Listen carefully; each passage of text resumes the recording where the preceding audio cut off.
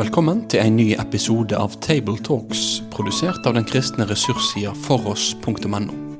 På foross.no får du tilgang til tusenvis av solide, oppbyggelige og korsforankra ressurser. Vil du være med og støtte dette arbeidet økonomisk? Da kan du gjerne gi de gaver til Foross på Vips nummer 70979. Vi håper at du setter pris på dagens episode av Table Talks. Hjertelig velkommen til Table Talks her med Foross. Og i dag skal vi snakke om 4. søndag i advent, og i år faller den opp på julaften, så vi må jo ønske god jul. Og jeg heter Vegard Soltveit, og jeg har studert kristendom på NLA, jobbet litt i ulike misjonsorganisasjoner, og nå jobber jeg i næringslivet. Men med meg så har jeg Jorunn Sjåstad, tidligere redaktør av Logos, men nå pensjonist. Og Espen Hetland, redaktør for Logos bibelleseplan.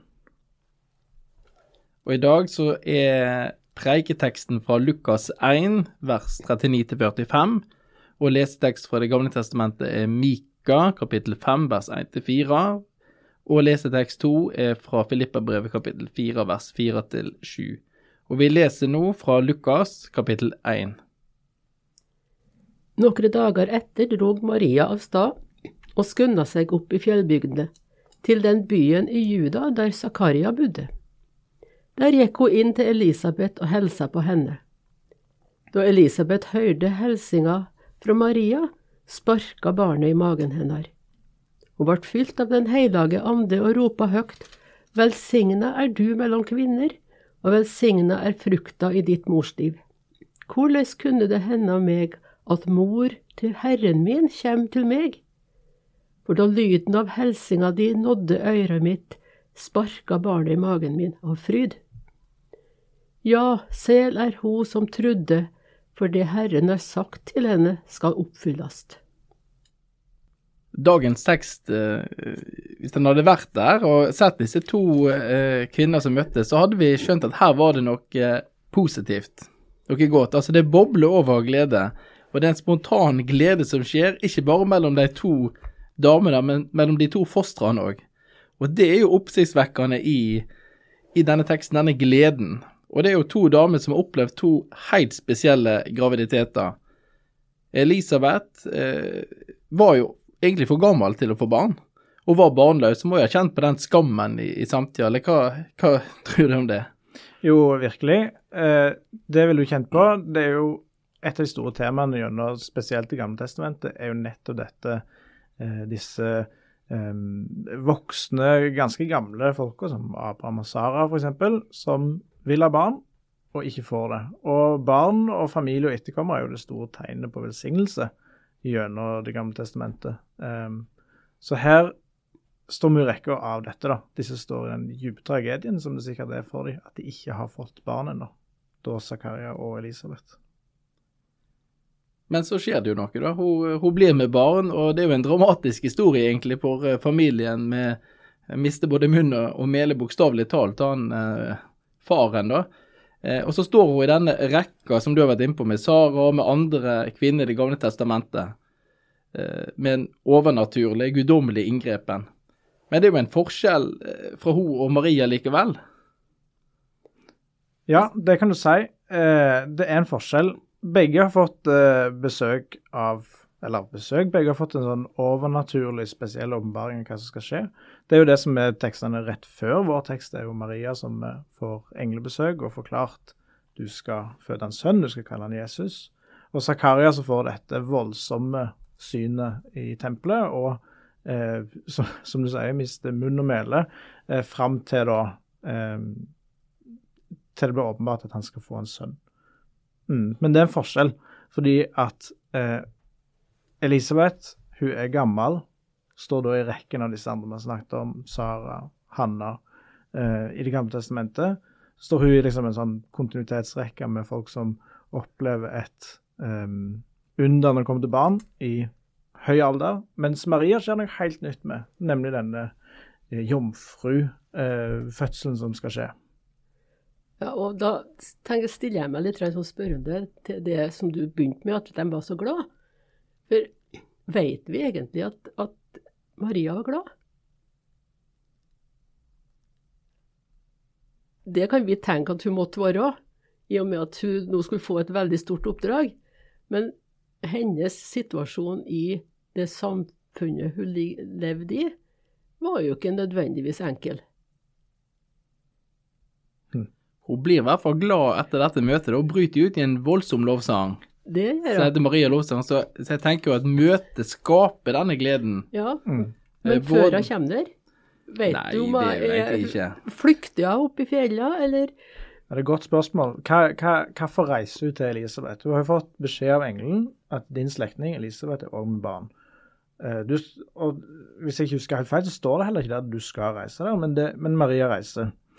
Hva er det hun søker der? Er det, yes, nå skal vi feire dette sammen, eller er det, dette trenger jeg hjelp til å stå i, og Elisabeth er den som i størst grad kan forstå da, hva som skjer. Ja, så kommer hun seg bort fra landsbyen. Så leser vi jo i andre evangeliet, sant? At du hadde hørt at Elisabeth var med barn, så det var en slektning, så det vil jo være litt naturlig også, tenker jeg, at to kvinner som venter bare kanskje, som er i slekt, har lyst til å møtes også, så det lå nok mange ting her. Men det er nok riktig som Jure sier, at hun, ja, hva tenker jeg, sånn ung dame, blitt gravid, hun er ugift, hun lever i et lite miljø. Det er ikke godt å si, men det var nok en skremmende tanke, en stor tanke, og det er jo et enormt budskap hun har fått. Hvem er det som skal komme? Jo, han skal frelse folket fra synder der, og det er på en måte budskapet her som kommer da. Ja, vi kan bare bla tilbake til Matteus. Når Josef får vite det her, så vil jo han, for ikke å bringe skam over, skjære seg fra i all stillhet. Så hun, det må ha vært, jeg vet ikke om det var noe sånn kjærlighetsforhold i utgangspunktet, eller ikke kjærlighetsforhold, men varme følelser fra Josefs side i utgangspunktet der, når han var trolovet med henne. Men han ville gjøre det som var rett, og ikke før skam å være. Så det må jo ha foregått noe på det personlige plan her, som ikke står noe om, og som vi som har levd så mye lenge etterpå, tenker, det var ikke selvsagt det her, at hun skulle være glad for det som skjedde. Men hun vet at det er noe stort. Hun vet at hun skal tjene Herren, hun sier det. Men jeg tenker det var noen motstridende følelser her. I hvert fall før hun møtte Elisabeth og fikk den helsinga som hun gjorde, og som da fører også til den lovsangen hennes. I det verset som kommer etter vår tekst. Ja, for de første tekster i Marias lovsang er jo helt eksplisitte på at hun gleder seg. Det står, min ånd fryder seg i Gud. Og det kan jo være, sånn som du sier da, på tross av omstendighetene. Det kan være at det var fryktelig tøft å stå i, og så skjønner hun da på grunn av dette Elisabeth forteller at det er sant, det jeg er med på. Dette jeg har hørt, det er ikke bare noe jeg har sett for meg. Dette skjer virkelig. Ja, det som da Elisabeth sier helt til slutt, at selv er hun som trodde, for det Herren har sagt, det henne skal oppfylles. I fjor så fikk jeg mitt første barn, og gjennom hele den graviditeten så drev jeg og kjente på magen til da Silja, min kone, for å kjenne etter spark og bevegelse fra dette barnet. Og så de som har vært nær på en graviditet vet at du kan være så heldig eller uheldig å få morkake plassert foran eller bak barnet. Dette har jeg lært meg nå gjennom det siste året. Og hvis morkaka da er plassert fram på magen, altså du har morkaka mellom huden da og barnet, så er det vanskelig å kjenne bevegelse. Det skjedde med oss, så det tok lang tid før jeg kjente bevegelse. Men her står det altså at barnet sparker, og i forberedelsene så satt jeg med gresken, det er det jeg pleier å gjøre, så jeg synes det er vanskelig å vite hva jeg skal gjøre med en tekst.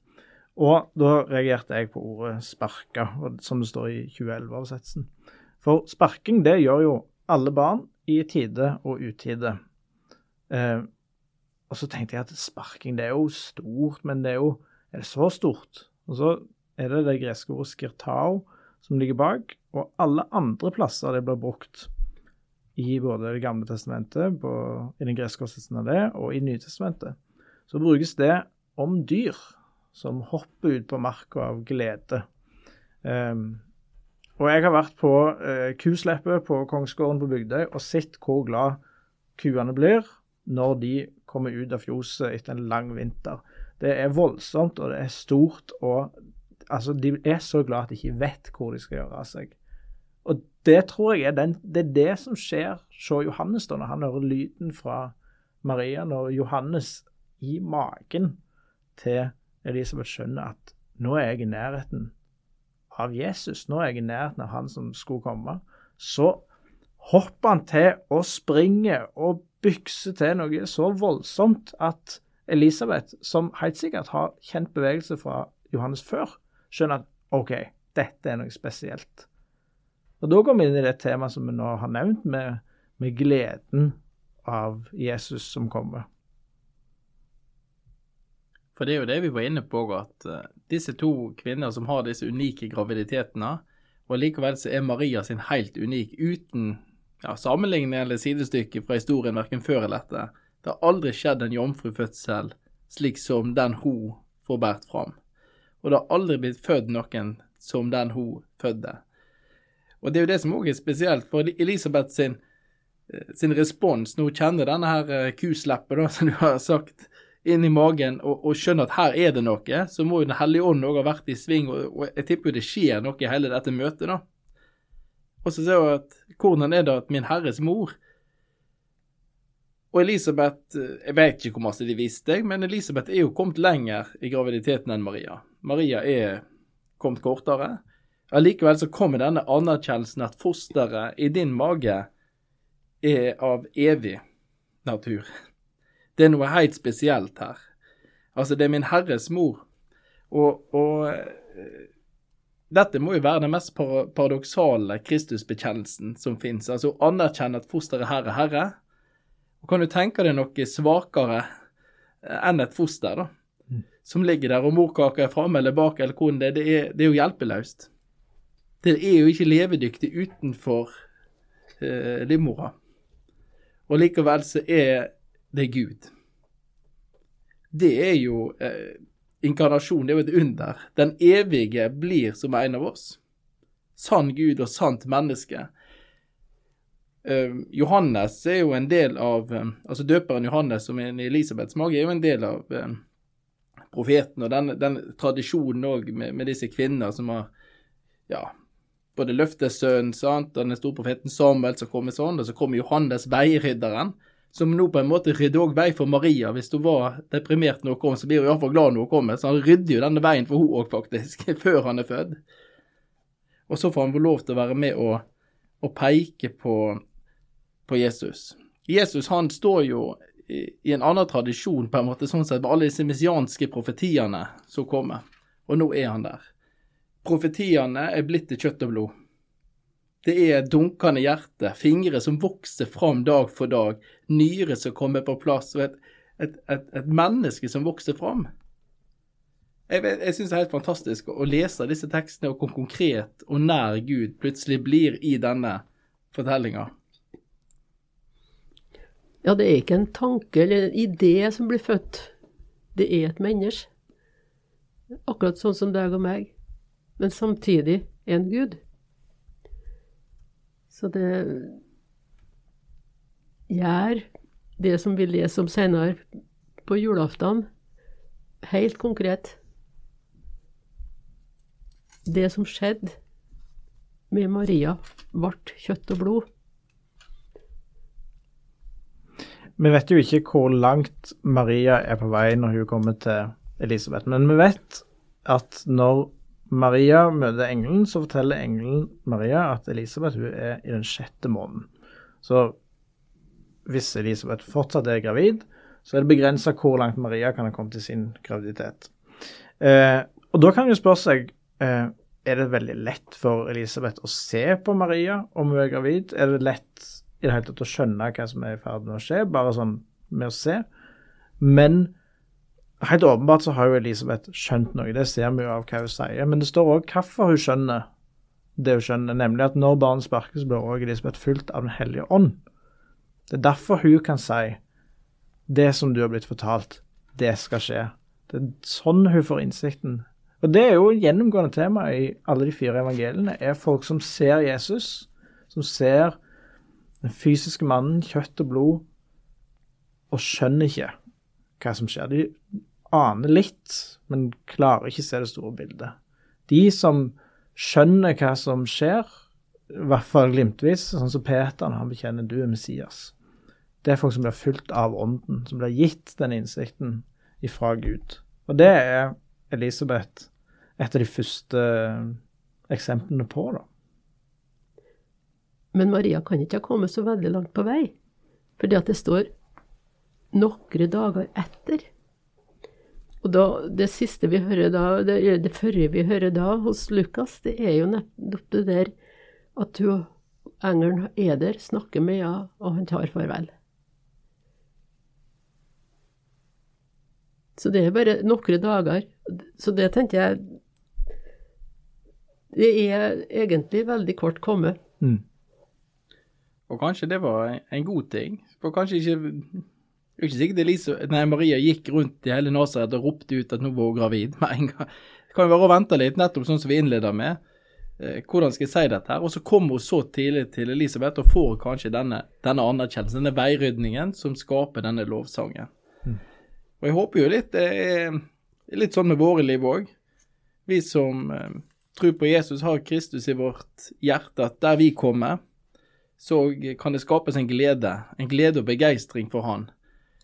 Maria kommer altså opp mot Elisabeth, og så skapes denne begeistringen, og den blir en vinn-vinn-situasjon, både for Elisabeth og for Maria.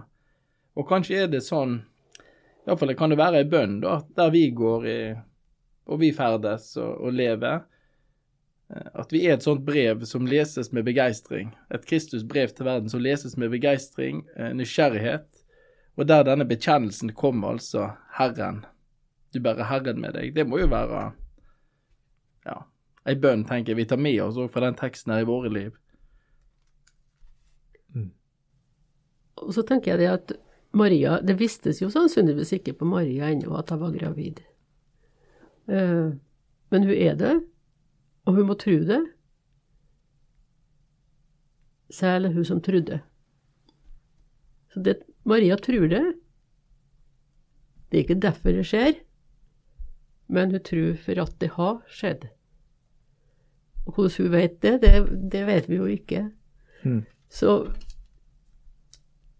jeg fylt av følelser som gjør at jeg tenker nå jeg gravid med Guds sønn. Det ikke sikkert det har kommet så langt at jeg kvalm en gang ennå. Men du tror det likevel. Og da tenker jeg, hvis vårt liv skal være sånn at vi sånne som bærer med oss Jesus på vår måte, i hjertet, det ikke alltid vi ser og klarer å være oss så bevisst det selv. Men vi skal få lov til å tro at vi det, at vi kan få lov til å si at jeg vil bli brukt til Gud, selv om det ikke kanskje vises på meg at jeg har Jesus i hjertet, så vil jeg gjerne gjøre det likevel, som et vitnesbyrd på at jeg tror at han bor der.